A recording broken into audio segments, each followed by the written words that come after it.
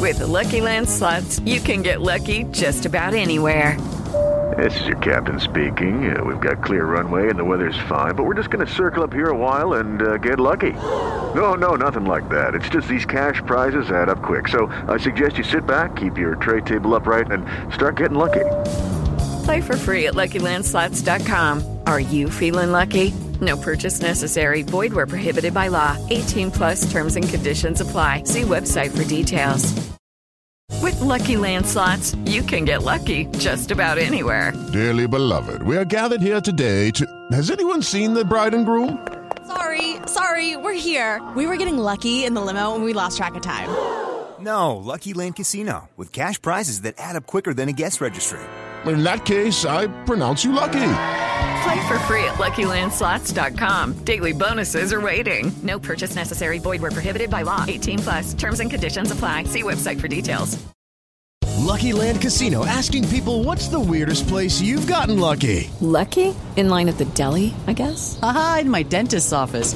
More than once, actually. Do I have to say? Yes, you do. In the car before my kids' PTA meeting. Really? Yes. Excuse me, what's the weirdest place you've gotten lucky? I never win and tell. Well, there you have it. You can get lucky anywhere, playing at LuckyLandSlots.com. Play for free right now. Are you feeling lucky? No purchase necessary. Void where prohibited by law. 18 plus. Terms and conditions apply. See website for details.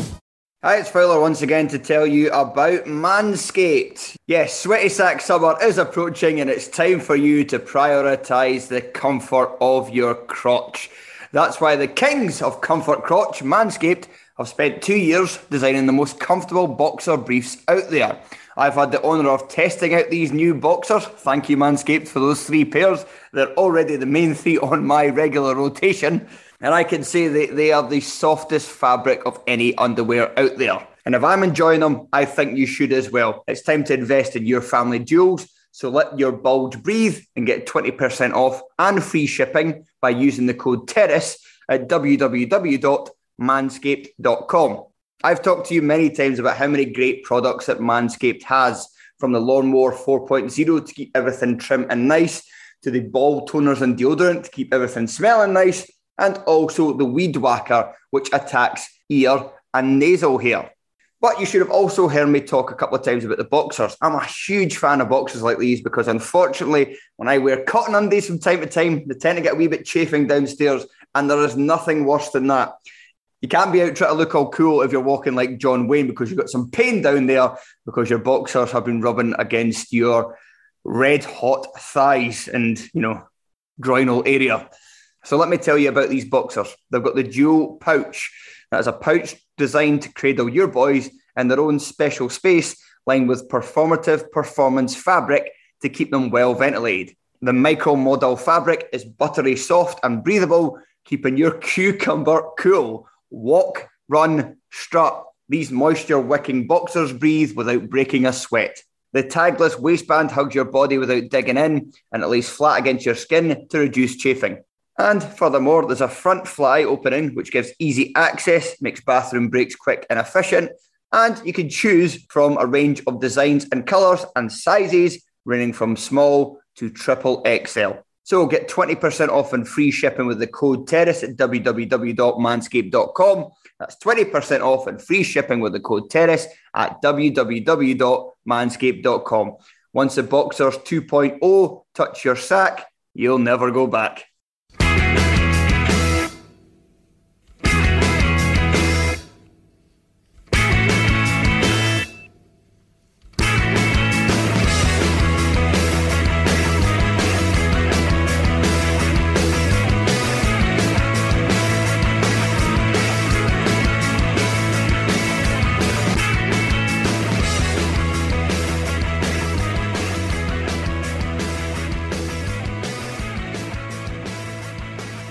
Welcome to the latest episode of the Terrace Scottish Football Podcast. I am Craig Fowler, and I am joined today by... is it Tony Anderson or is it Joel Sked? It's the final of these top 12s. Both of them have helped me out with them this season. It's Joel Sked. Put in audible sigh. For you or the listener? Oh, for the listener. I'm happy to be here. That's good. It's good to hear. It's always nice to hear. Right, top 12 strikers, Joel. How did you find this list? I found it actually quite easy, to be honest. I found so you put the long list up, but I kind of just went through the 12 teams in my head and then wrote down names, then went on to the long list that you prepared on Scout and didn't add anyone to my list. The names I had in my head, I think I had 13 potentially. I'm trying to think who was the one I got rid of. Oh yeah, I know the one I got rid of. So I had 13 names and whittled it down to 12. Put them in order was relatively straightforward. I've got someone who's higher up than he probably should be, so when it comes around to it, I might change it. I had 13 that I wanted to include, and I was like, oh no, I can't believe I have to leave off one of these. No one to leave off any of these guys. And then I remembered I'd forgot somebody, which I thought, oh no, he might not. Which I'll get to when I get to this player. Briefly considered not having him on because the season he's had, he might not necessarily deserve it. But I kind of thought, overall, he probably still does deserve to be in this top 12. So then I had to get home and I had to bump another guy off. So there's two players that I quite wanted to include in my final top 12 that I didn't. But yeah, I'm really curious. I'm really curious because I've got 13 names, and off my top 12, I know for a fact you definitely don't have one. So I'm kind of at a loss to figure out which strikers that you have included that I've just not considered at all. Right, well, let's get to it right away then. Who's your number 12? My number 12 is Nadir Chefji. Who's your real number 12? I really wish it was. Honestly, I really wish it was. My number 12 is Christian Ramirez, sneaking in. Boo! Yeah, this is the guy. Because we discussed this briefly beforehand. This is the guy I do not have in my top 12. Didn't even come into consideration for my top 15. Might not even have sneaked into my top 20. Pitch. That's mental because there's some of the shit on this long list. He is there for goals and the goals he scored and the goals alone. So he scored 13 in the league. A lot of them came. Very few came within the final third of the season. When he first arrived, and it's just 13 goals in his first season in the Scottish Premiership. I think it's a very good return. However, when he first arrived, and I watched both in Europe, he pressed against Hacken, but every Aberdeen player impressed against Hacken in the home league. But the more I watched in the first few league games in Europe, he was scoring goals, but there was something about him that I just didn't think was clicking. And then the more, so he had a good run of goals, but the more I watched him, the more I just thought he is a very, very limited striker. Now, if it wasn't for his goals, he would be nowhere near this this list. I think he is going to be leaving Aberdeen this season. I don't see him as a Jim Goodwin striker because I don't think he's a striker who really engages the oppositions. He's got one of so not only is he one of the fewest offensive duels per 90, I think at 5.08, but it's he's got one of the worst success rates at 23.6, and then he only has 1.1. Oh no, I think it's 1.17 successful offensive actions per 90. I might be wrong with that one, but I think that gives you a picture of what he is. He needs service to score goals and be the player he is. He's not. I don't think he's a great build-up striker. His touch is very erratic. I think he would eventually be fine. I don't think he would score as many goals next season as he did this season. So he sneaks in there on goals alone. I don't think he's a very good striker. I didn't rate everybody on my list. So I was having a look at some of the other names. I think I would have had a number 17 overall. So I'm just trying to think who you would have. Nicky Clark, no.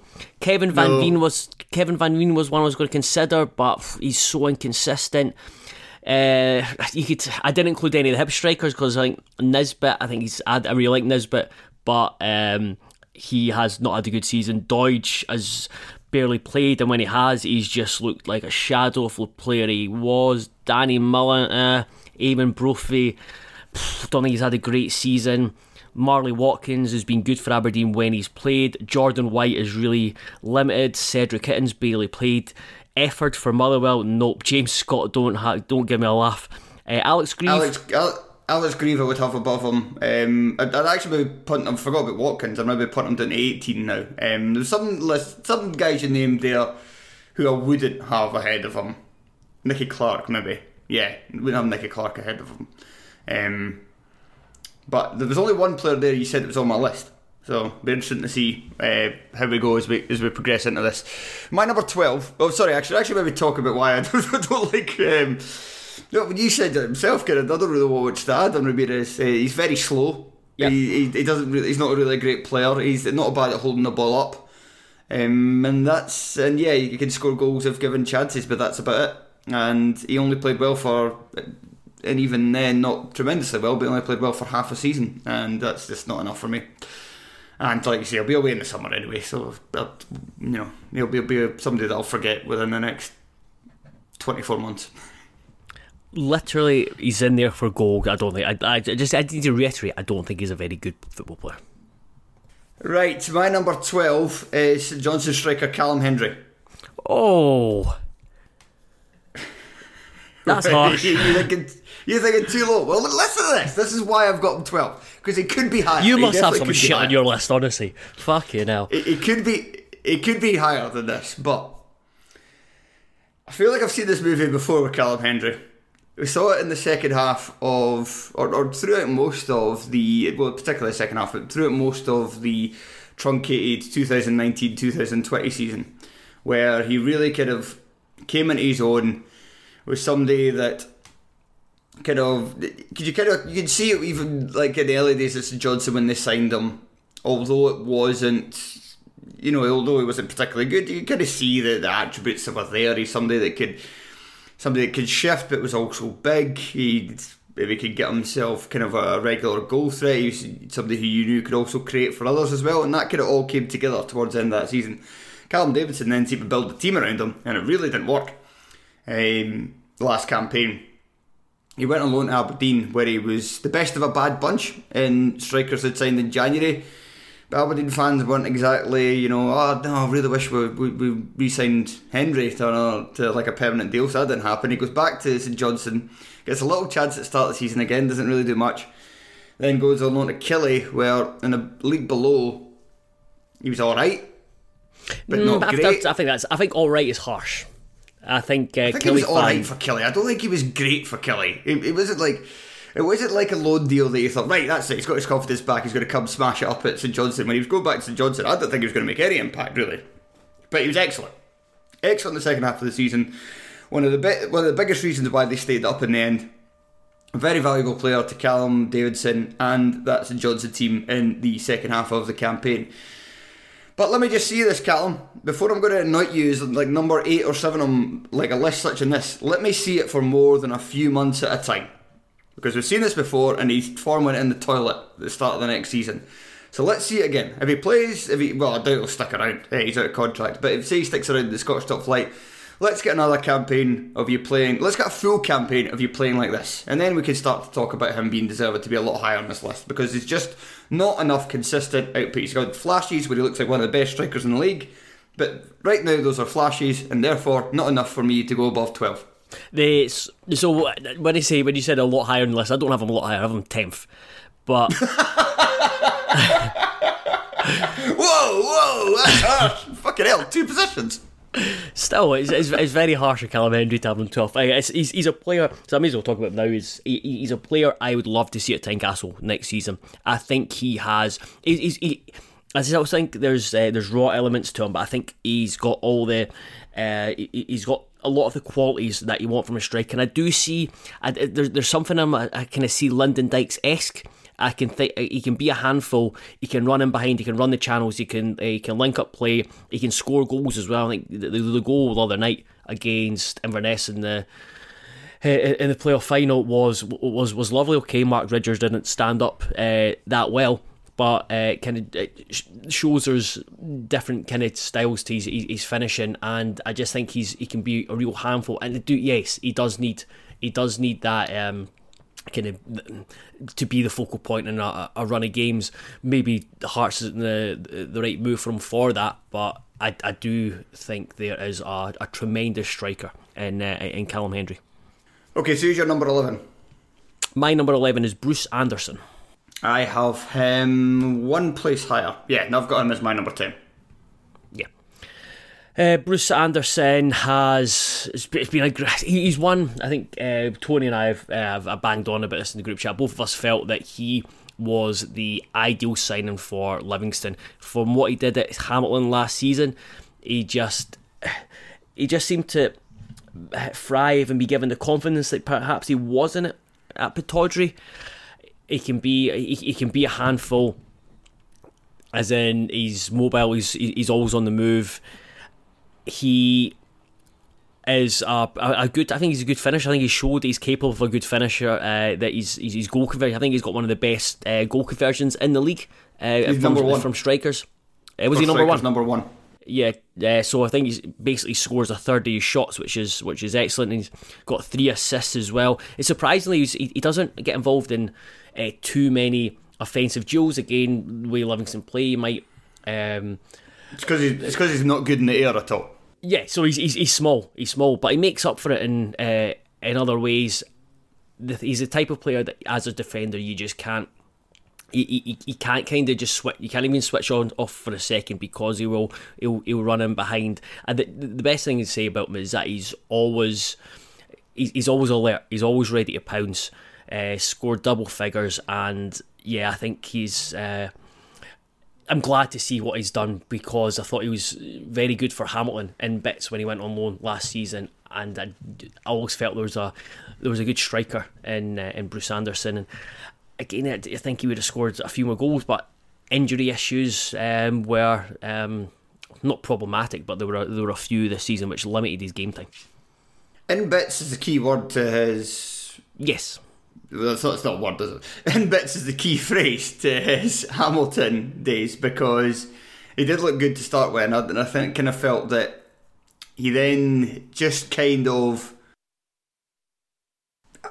regressed into the background quite a bit once they started having injuries to their big men last season. So Marius Ogkimpo and David Moyle, I think, both got injured at the same time, and he was having to play up front alongside, I think it's Cammy Smith. Was it not quite a lot of the time? Not Cammy Smith. Is it Cammy Smith? There's too many Smiths in Scottish football. The boy that plays up front for Airdrie. Callum Smith. Callum Smith, yeah. Yeah, Callum Smith, aye. So I played up front with him, and it just didn't really work out as much, and I kind of thought, right, so he's only really somebody that kind of, he has to have like a big player beside him. And then so when Livy signed him, you kind of thought, well, Livy going to be playing him up front on his own for a lot of the season. I don't see how that's going to work out. And I tipped at the start of the season that I didn't think Bruce Anderson was going to be Livingston's striker. I thought Jack Hamilton had a better chance of doing so, because he was coming back from a very fruitful loan spell at Arbroath the season before. He then went consequently back on loan at Arbroath. But also that he's just somebody that, in terms of his makeup, just looked to me somebody that would fit Livingston's style a bit more. But Anderson's fit it very well. Yeah, he gives them, as you say, maybe doesn't get involved in a lot of kind of aerial duels, but he's somebody that annoys defenders. He covers he makes a lot of very intelligent runs around the final third, not only to get himself into scoring positions, but also to set up teammates as well as the number 1 overall for strikers for goal conversion percentage. He was number 6 for expected assists per 90, and I think he was the only one that wasn't a Celtic or Rangers player in the top 6 from memory. So that's very impressive as well. And he's quite good at taking players on as well. So he's got a lot going for him, and fair play to him, because I didn't see it happening coming into this campaign. But he's proved me wrong, and he certainly proved Derek McInnes wrong. Yes, and Callum Hendry as well. Or did he prove McInnes wrong? McInnes signed him anyway. Who's your number 10? Because no, that was my number 10. My number 11. Oh yeah, sorry. My number 11 is something you don't have in your list because you said already you left him out, and that was the only player I think you mentioned. Kevin Nisbet. Obviously didn't have a great season. Eventually cut short by a knee injury. It'll be interesting to see what it looks like when he comes back from that. But I still think he's a very good player. Put it this way, and I was thinking about him, so I just didn't consider Ramirez, and I think it's wild you've got Ramirez instead of him.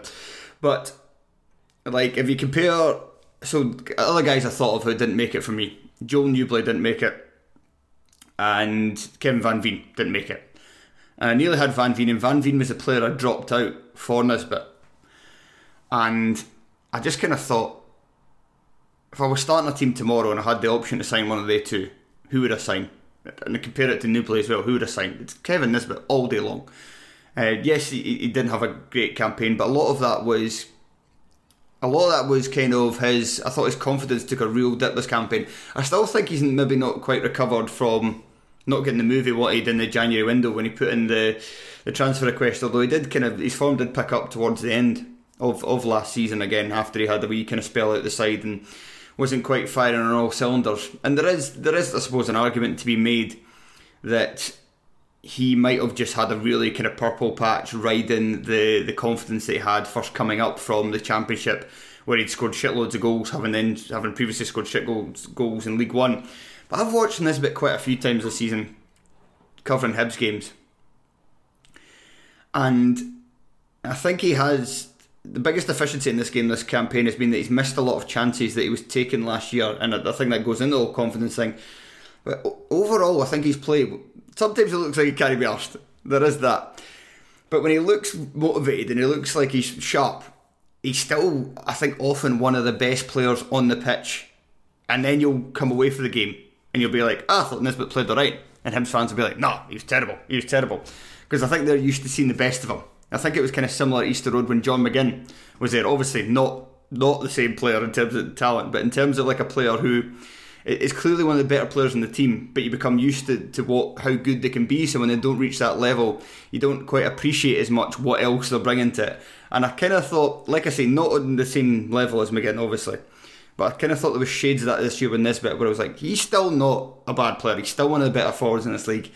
He's playing on a team that's not very good. He's snatching at chances that are coming his way, and he's also playing on a side that I think for a lot of the campaign didn't necessarily play to his strengths as well.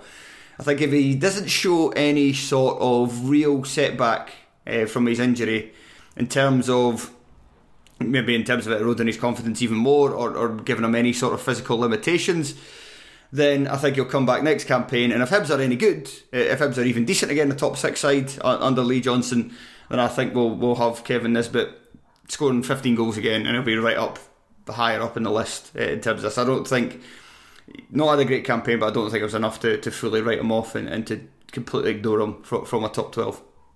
Yeah, I think you make some very good points, and I do think I have been very, very harsh, because I'm a really big Kevin Nisbet fan, because there's times this past season where I've watched him, I've really enjoyed watching him, and I felt like the stick he was getting from Hibs fans was maybe harsh, and that doubt by the Hibs fans and his injury and the missed chances all kind of weighed on me. But you mentioned it when you first started talking about Nisbet. If I had the choice between Nisbet, if I was starting a team and the choice between Nisbet, Ramirez, Van Veen, Newbley you mentioned, I would include probably Anderson in this, and Hendry as well, was that I would choose Nisbet over them all day long. I think he's developed quite well at Hibs. Out with his scoring, I think he's a really good player if he's back to goal.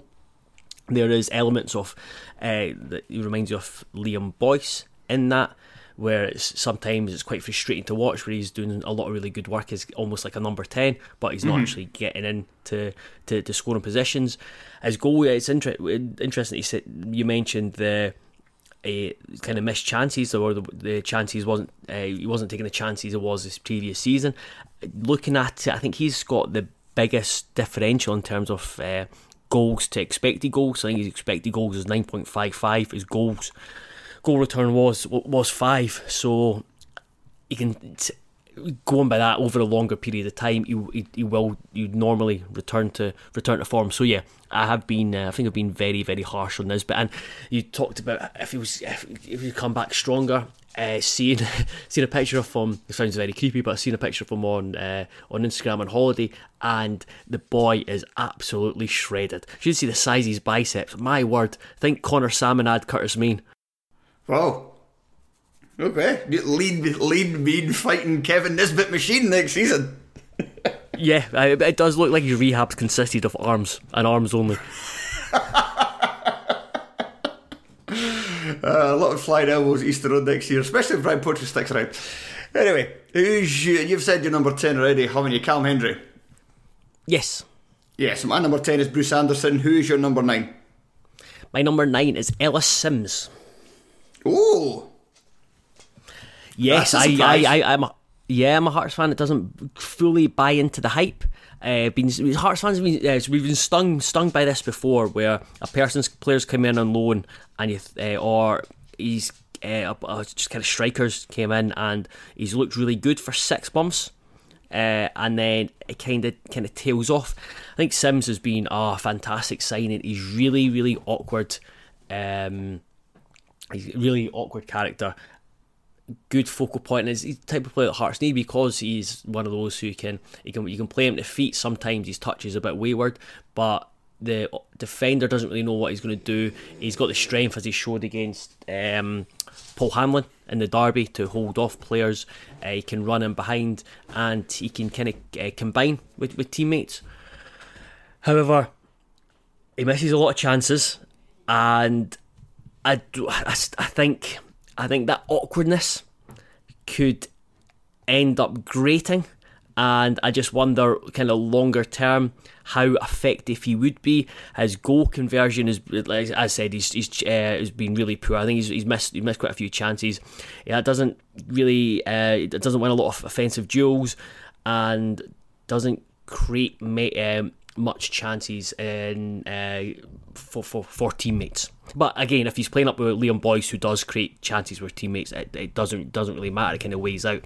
But I'm not fully on board the Sims hype train. I definitely get where you're coming from. I think you make some decent points, and I do wonder as well. So obviously, I've not mentioned yet, but I'll say now I've got him higher on the list than Boyce. Oh really? And I do need to reconfigure my Boyce selection, because he is high. For someone who's barely kicked a ball for 6 months.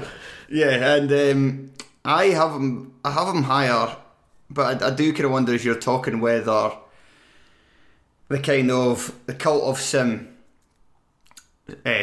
Sims has been helped a lot by having Liam Boyce playing behind him, because he has a naturally kind of more intelligent, creative player playing off him, and obviously he's got Barry as well, so that definitely helps. And Sims thrives having got guys like that behind him, because he's all about his game, his strong running, his ability to run the channels, to run through, clear on goal, to beat defenders in one-on-ones through not only his pace but his strength as well. If he gets to the ball first and a defender gets there like roughly the same time, it's very hard to knock him off the ball.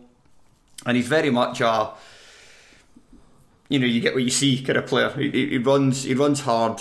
He gets into good positions. Yeah, he can maybe score more of the chances that he gets, but he's still got some very good technique on him as well. Can score some very nice efforts as well. And he's good in the air. It's something I think we should mention as well. A lot of aerial duels at a very high success rate for them as well. Number 2 overall amongst all the forwards that we put into this long list, which I think was 38. So that's very impressive. But the reason I had him ahead of Boyce is that just when it came down to it this season, and Hearts were wanting to improve as the second half of the campaign was going on, you didn't necessarily have to pick both of them, but Hearts were clearly a better team with Ellis Sims up front rather than Liam Boyce, I felt. So that was why he's higher for me. He's not much higher than Boyce, but he's higher for me on this list. I think I've got him number 7. Yeah, I do. Number 7. Yeah, that's where I'll be having Boyce, because I'm gonna knock him down. I had him 5, but I thought just wild, even with my even with my bias. So I'm knocking him down to. Sims is 9 for me. Right, at number 9 for me, I have Tony Watt from Dundee United. I have him at number 8. Right, cool. Right, so Watt could have been higher. Do you know what? Could have been higher than Sims, could have been higher than Boyce. I think the problem with Watt in putting him higher is a similar kind of thing to Callum Hendry. Now, Watt was excellent for Motherwell across pretty much his entire spell there. Yeah. But I thought he played well for United after he went there, but his goal return then became a bit of a problem, I think. And we've seen this with Watt before. Often if he's not chipping in at least semi-regularly with goals. Now, obviously he was on fire with Motherwell in the campaign. But if he's not, usually for his career in Scottish football, his career for football in general, is that he usually kind of bursts onto a scene, scores a few goals, doesn't get any more, and then that kind of starts to wear at him, and his performances dip as a result, and he ends up trying to do too much in the park. And I do worry about that for him at United going forward. And just going to United and not... Yeah, fair enough, he was played out on the left wing an awful lot, but he done that in Motherwell as well and still contributed a bit more goals. Again, maybe just different styles. The team maybe not suiting him, didn't have much around him at United in terms of creativity. He was really their kind of main creative force in attack in the second half of the campaign. So that's maybe weighed on him a bit as well. But yeah, those kind of things accumulatively... I should maybe... because Sims, there isn't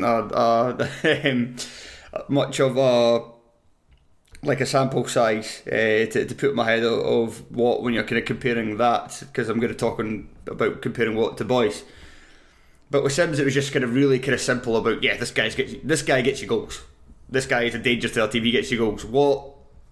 He's an excellent player to watch. His control, his ability to run with the ball, his ability to jink past players, to create for others. Some of the goals he scores, he doesn't score very often, but some of the goals he scores are phenomenal in terms of their technique.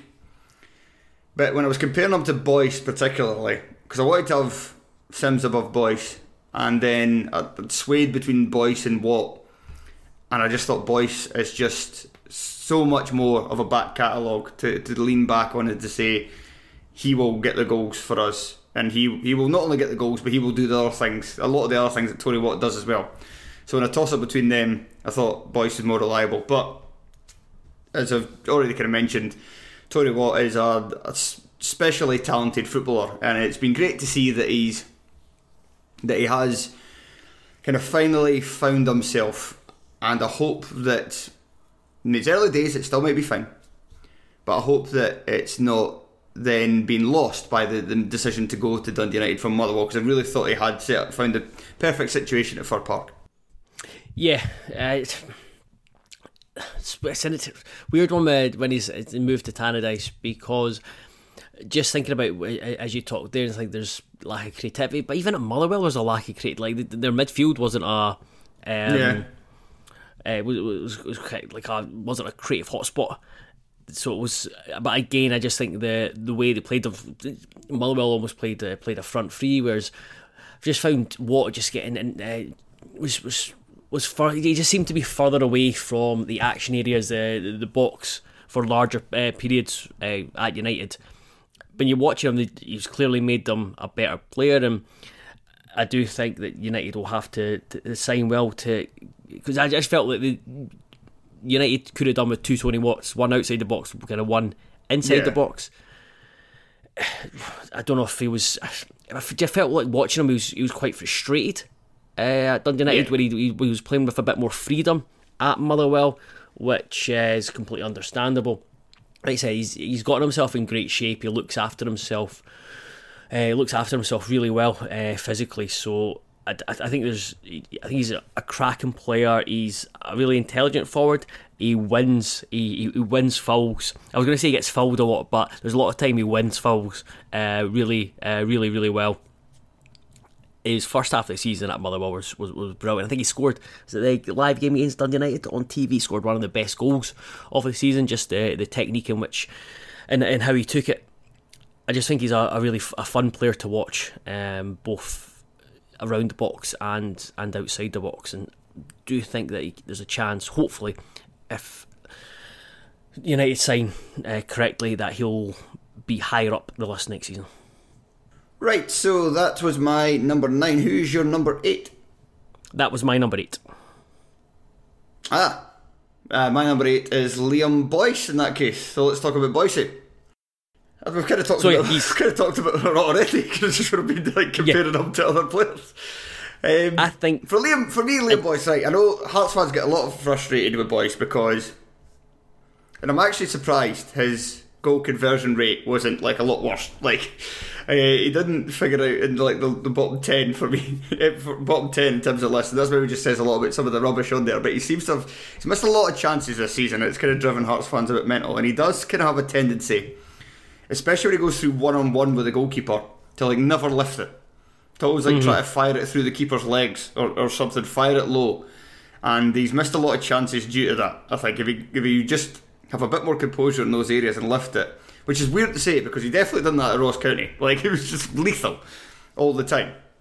So I don't know whether he's just having a bit of a dry campaign or whatever. But even then, he still scored, I think, 16 goals in total. I mean, a few of them were penalties, but I always say I don't think you should completely write off penalty taking ability, because some players don't have the ability to do it and some players are rubbish at doing it. Liam Boyce isn't the most consistent of penalty takers either, but the record's not horrendous either. But there's just so much else that he does in terms of his all-round game, because he is a good finisher overall. Yeah, not the best campaigns for it, but he's proven over his career, good finisher, gets into good positions, creative for his teammates, links up play very well, works hard for the side, holds the ball up decently well for somebody that could do everything, good passer of the ball, good vision, doesn't commit a lot of fouls, doesn't make a lot of stupid errors.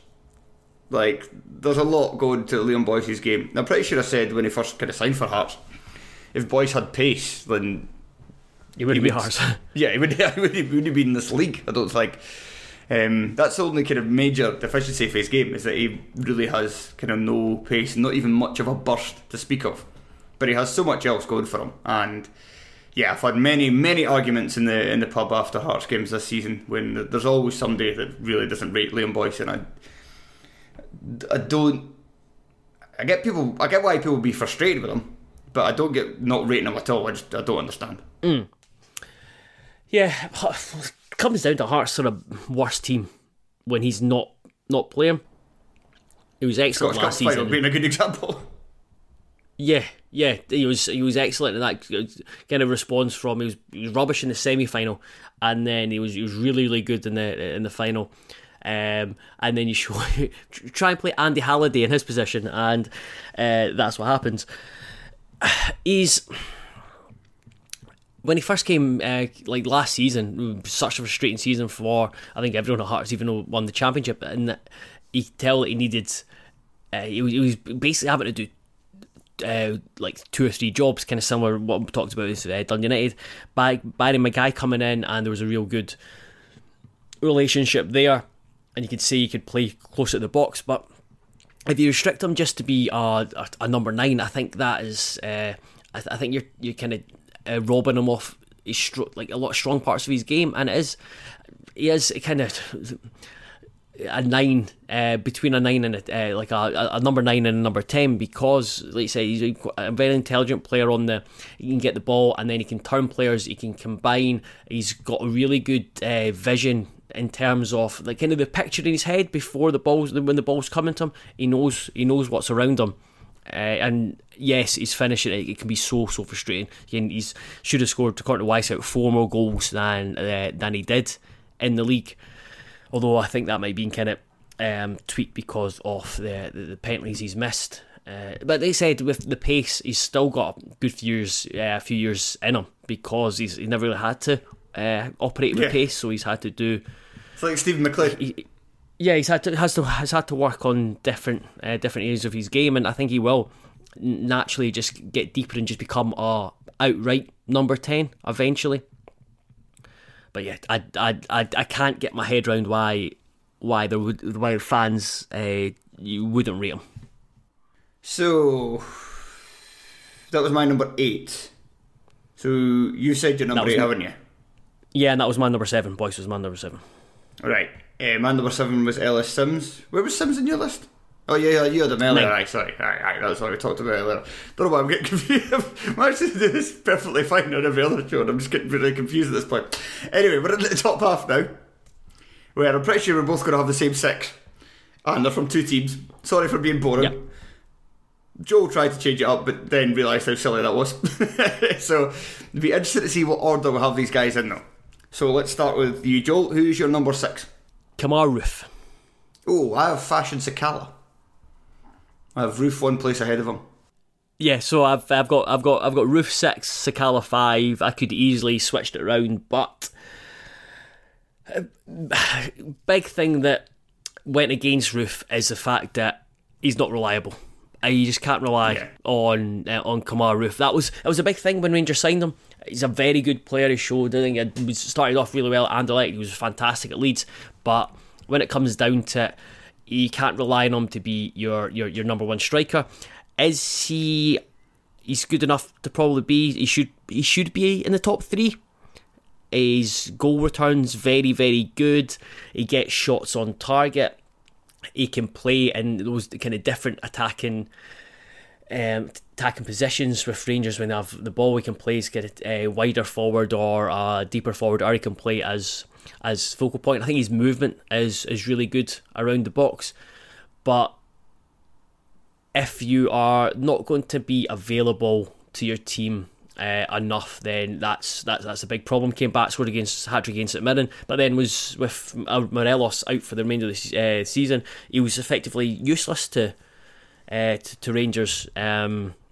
Was left on the bench for large periods of Europa League, just wasn't fit. Wasn't fit enough. Came off the bench and he kind of showed his ability that you think if he could have started, then it would have made a difference. So ability wise, he should be a lot higher up, but he's not reliable enough. And then you compare him with Sakala, who, while he doesn't have anywhere near the quality of Roof in terms of a striker, in terms of kind of that intelligence around the box and its finishing, he does offer Rangers a hell of a lot more.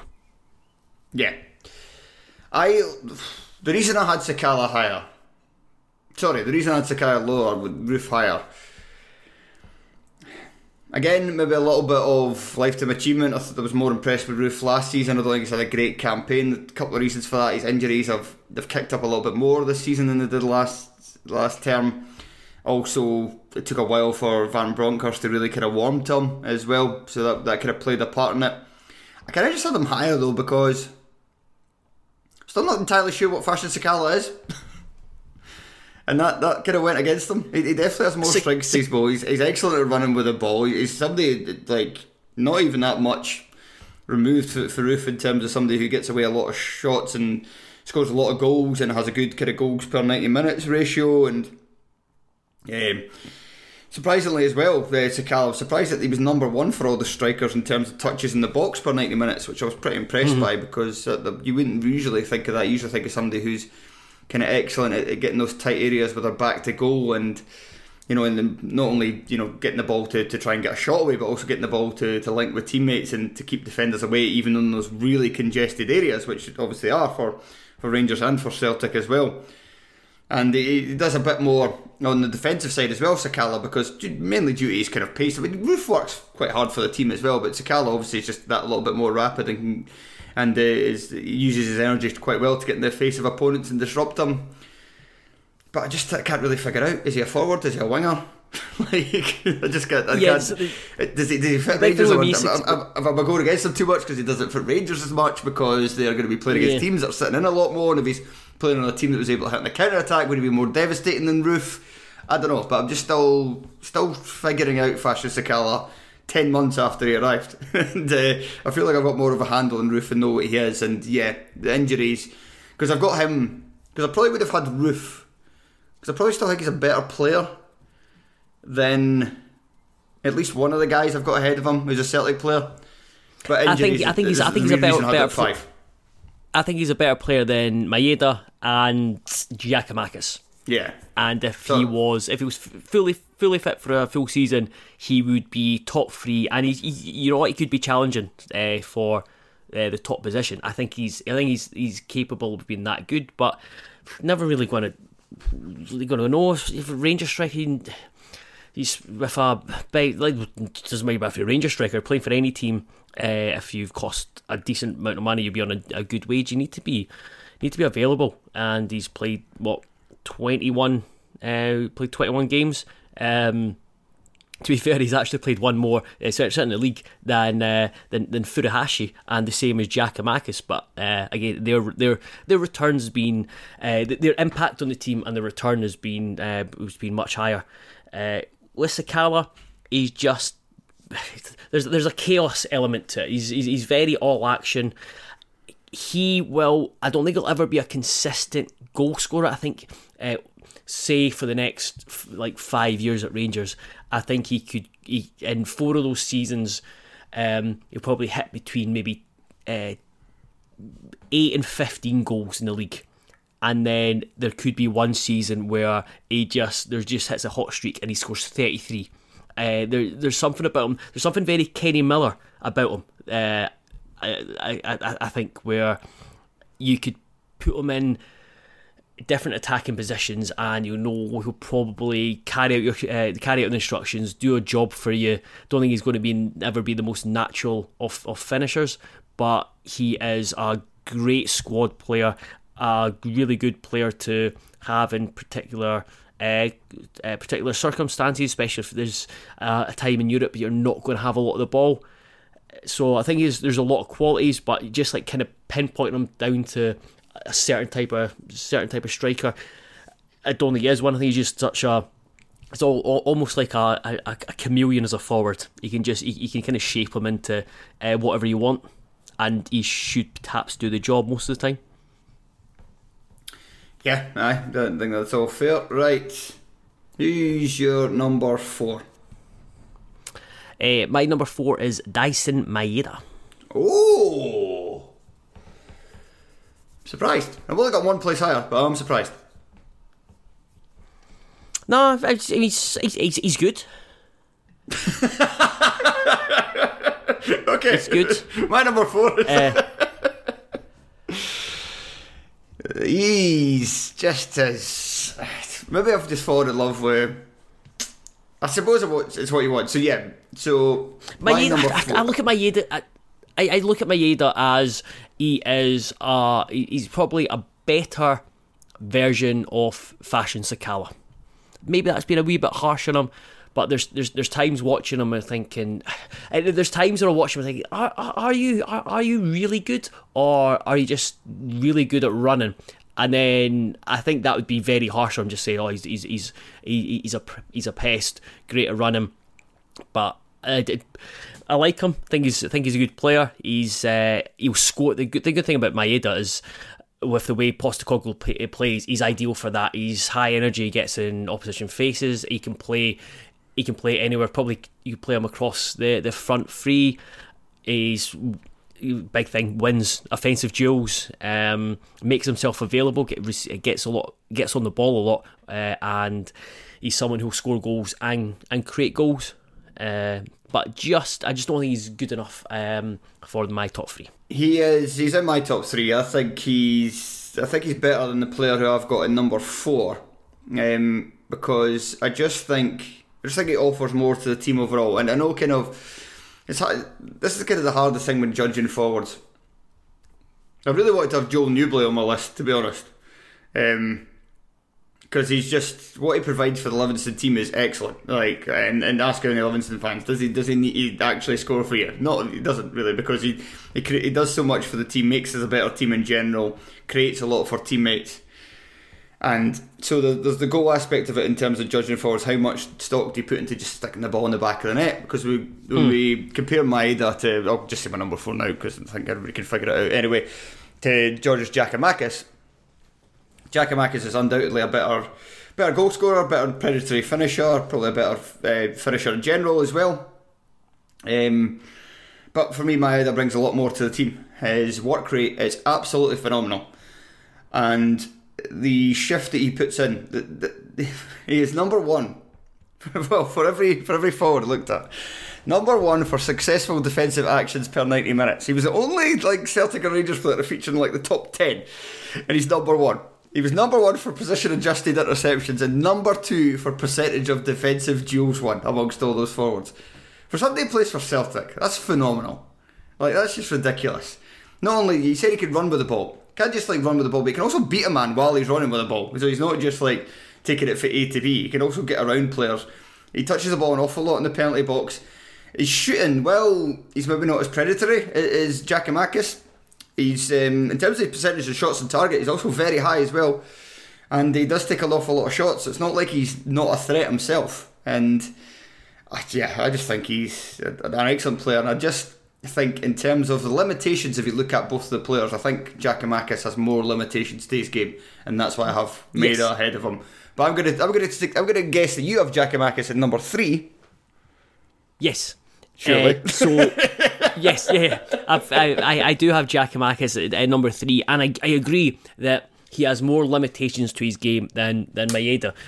But when you look at the Celtic front line, you can play. So Maeda mostly plays as a kind of left forward, or one of the wide forwards. You've got Leila Bada, Jota, and you can play Kyogo there. He kind of started his Celtic career from the left.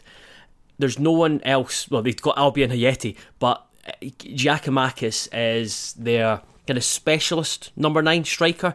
I had my doubts when Celtic signed him, because I just looked at his goal scoring record, and last season with VV Venlo, or whatever they're called, I think it was triple V Venlo or VV Venlo.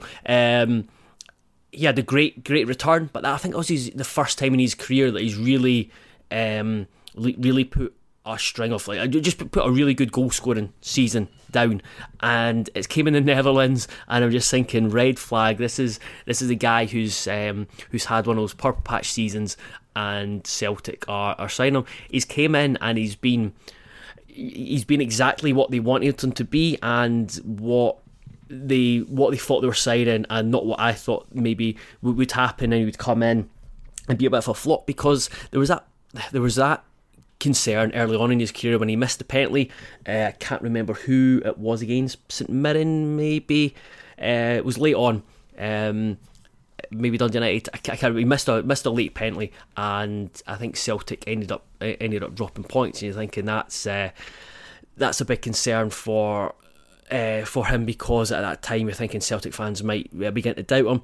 But he's responded really well. I mean, 1.04 goals per 90 minutes is mental. He's got he's a 0.89 XG per 90.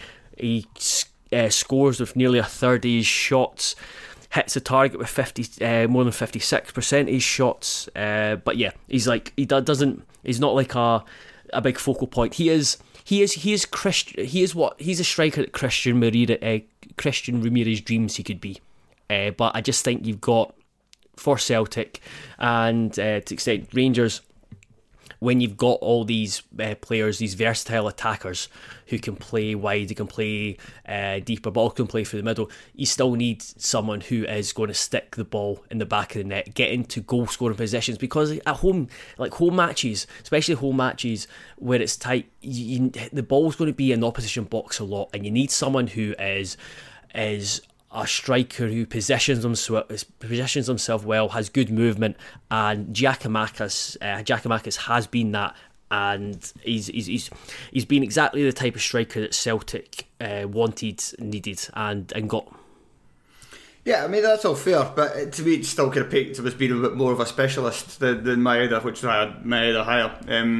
But I would also, one more thing with Giakoumakis, which was something that kind of raised my eyebrows, and a kind of big reason why I had him as low down as I did.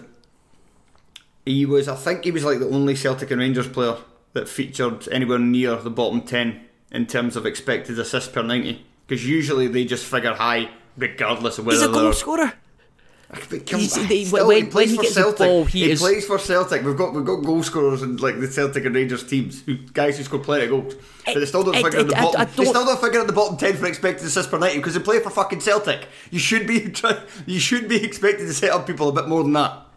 Not if you are you're in that team to just score goals, because Celtic they've got David Turnbull, they've got Callum McGregor, they've got Rio Hatate, they had Tom Rogic, they've got James Forrest, they've got Leila Bada, Jota, Maeda, Kyogo, all players who can operate outside the box. Giakoumakis is a player they need to just score goals. He needs to be selfish. Goal scorer, but also create. Maeda, goal scorer, also creates. Does Giakoumakis? But none of them score as regularly as Giakoumakis does. I did. I was going to say, but somebody else has. But he's next on my list. He's coming up on my list. No, no one has a better goals per 90. Yeah, but somebody's come very close. Oh, somebody's second. Somebody's second. Somebody's second for goals per 90. He's points 0.19 away. Oh no. 0.19 away. Right, okay. So we're down to our... Right, let's get that argument out of the road. We're down to our top two. I think everybody knows who it is. It's either going to be Kyogo Furuhashi of Celtic or it's going to be Alfredo Morelos of Rangers. Who is your number one? It's obvious. It's always going to be you could have a shit season and it was still going to be Morelos. Same for me. Celtic fans are just all turning off right now. Fuck this. Right, but we've both got Kyogo number two. Let's talk about Kyogo first. Yeah. I mean, Kyogo, if Kyogo had played the entire season, I would probably have to have him number one. But just too many injuries robbed him of about half the campaign. But when he plays, he's phenomenal. He was a player, mind. So you've seen him on TV. I've seen him on TV a couple of times, but then I went to Celtic Park to cover the Celtic Hearts League Cup game. So I was quite early in the season, and you're watching him, and he's one of those players new to the league, and you're thinking, shit, he's very, very good. And he's very, very good at a lot of things. He's great at noising opposition up, but in a different manner to Morelos. Morelos is kind of more in your face, whereas Kyogo is not subtler. It doesn't do it in a more subtle way, but there's just different approaches to it. You have to appreciate that.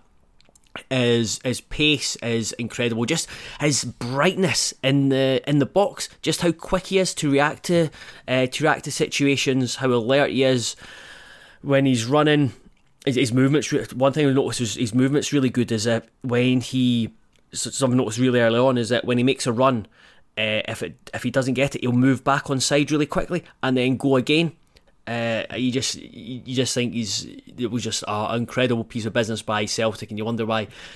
Surely all these top clubs around the world be thinking, I'll look at the Japanese market, and surely they came across him. But fair play to Celtic, and you look at his stats are absolutely incredible. Yeah, I don't know whether but he's not Alfredo Morelos. And unless he winds up so many opponents and gets sent off loads of times, he never will be.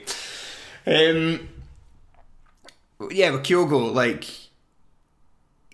I don't know whether it shows how good he is, or maybe it just shows how good he is that he is both number two for goals per 90 out of all the forwards that in this long list we made. Number two for all forwards in goals per 90 minutes this season.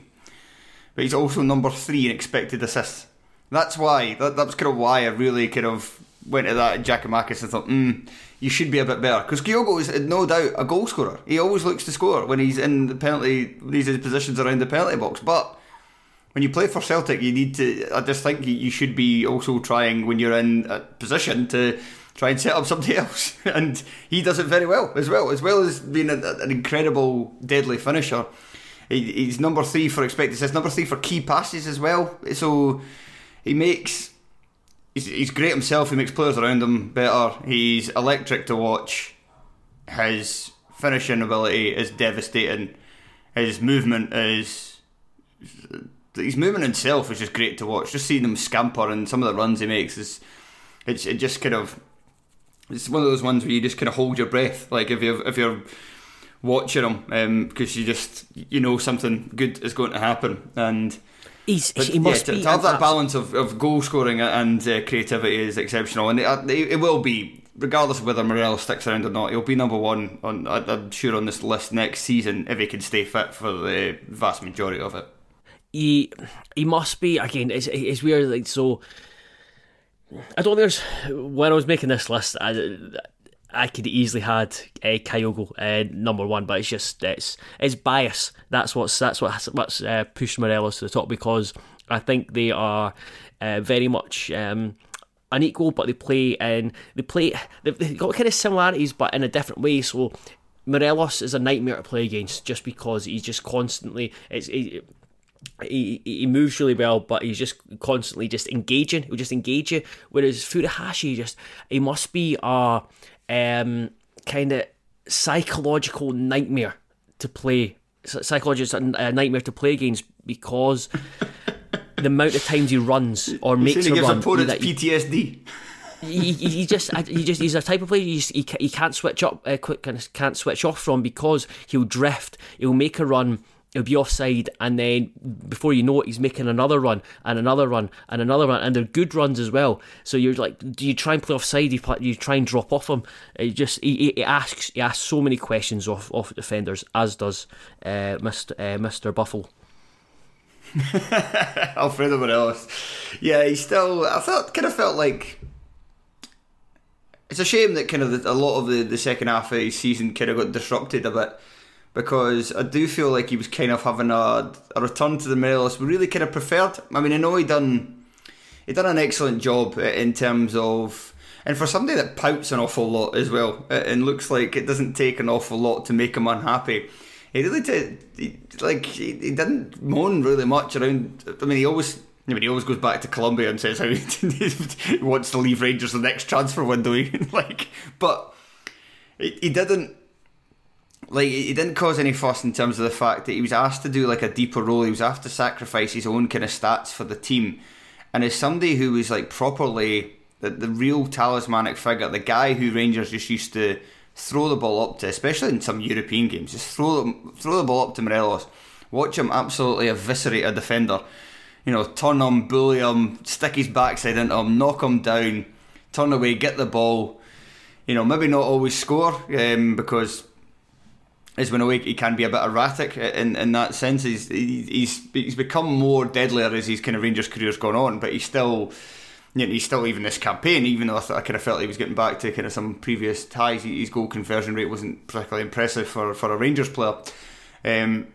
But he then kind of went into that role under Gerrard, where it was more just about dropping deep and kind of helping create space for others, and using his undoubted ability to link play and also scoring goals as well, but just not being as much of that either focal point or as that kind of end product as it was. But we're getting back to that under Van Bronckhorst, and again, look, we say it every season, but it'd be great if he'd stick around, especially now since Van Bronckhorst looks like he's going to use him more in that area, and we can maybe get a full season of Morelos just ragdolling defenders again, because it did kind of go out of his game a little bit, and also with maybe the kind of having to rein in his,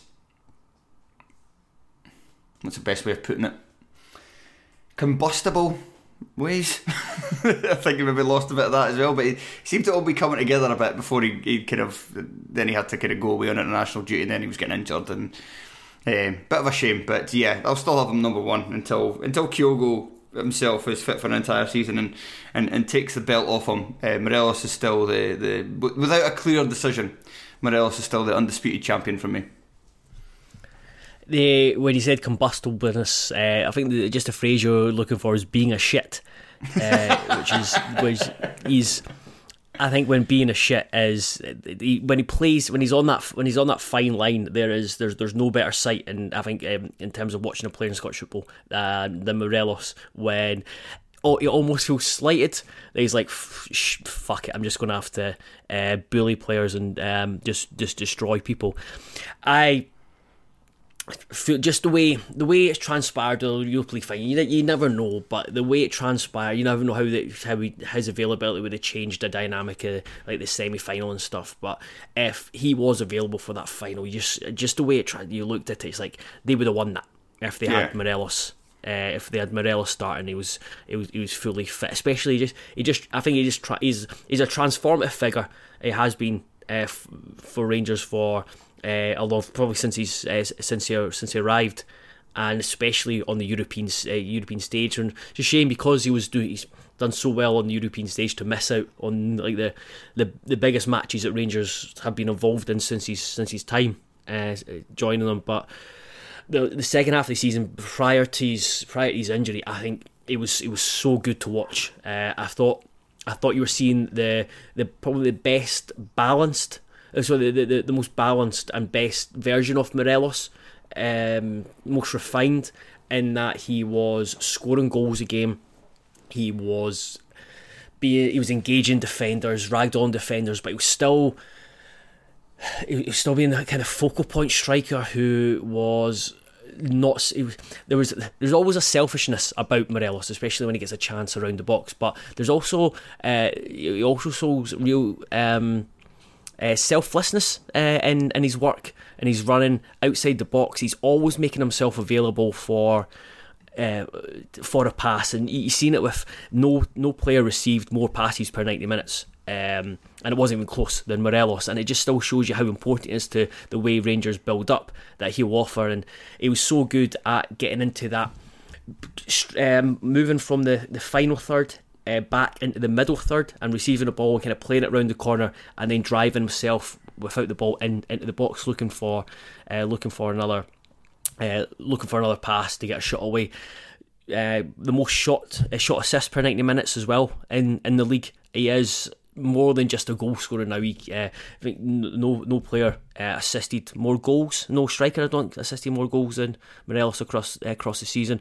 I just think he's seen it that I think he's always been border on a complete striker. But those few months prior to his injury, I just thought you were seeing the best of Morelos, and be just again interesting to see if he hangs around and if he can find that again under Van Bronckhorst, because Rangers are going to have to spend a hell of a lot of money to replace what he gives them. Right, Joel, thank you very much for joining me. No problem. And thank you to everybody for listening. I hope you've enjoyed all these top 12s that we've done. Well, obviously they'll be back kind of to run through them again next season. You also wonder what the hell we're going to do. The season's done, but there will still be Terrace podcasts. There will certainly still be Patreons going up over the summer. So if you want your weekly fix, that is www.patreon.com/Terrace podcast. But we will still be having some free to air ones. We do have our end of season awards show, as is our tradition, which will be recording tomorrow, and I'll either put it on Saturday or Sunday. And then we will also have a free-to-air podcast that will be going out after the Ukraine game, and hopefully one after the Wales game. And if not, we'll do one more, I would say, looking at the Nations League campaign, the 3 Nations League games that will then follow the playoffs as a whole, regardless of whether we manage to get to the final and face Wales or not. So there's that to look forward to. If not, those will be the last podcast from us until near the start of the next league campaign. What I will also add, though, is that we will be putting up some kind of classic podcasts from the vault. There was a bit of a kind of miscommunication and a bit of a technical error. I ended up with a bit of our back catalogue being deleted, but we still have it on file. So I'll be going through some of them and sticking them up just kind of randomly. So make sure to keep an eye on the feed for some of them. I'm sure they'll provide some kind of interesting time capsules, and I'll probably stick in like a couple of these lists from like 2014 and you can maybe hear how much we've grown as football analysts since some of the pish we're coming out with, some of the players we were picking. That should be a good laugh. So yeah, a lot to look forward to, but Patreon is definitely the place where there will be content going up consistently throughout the summer. So that's where, so if you're not a subscriber already, please get on it. And that'll do us. Thank you, Joe, and thank you to everybody for listening. If you don't hear from us again soon, I hope you enjoy your summer. Cheers. Bye-bye.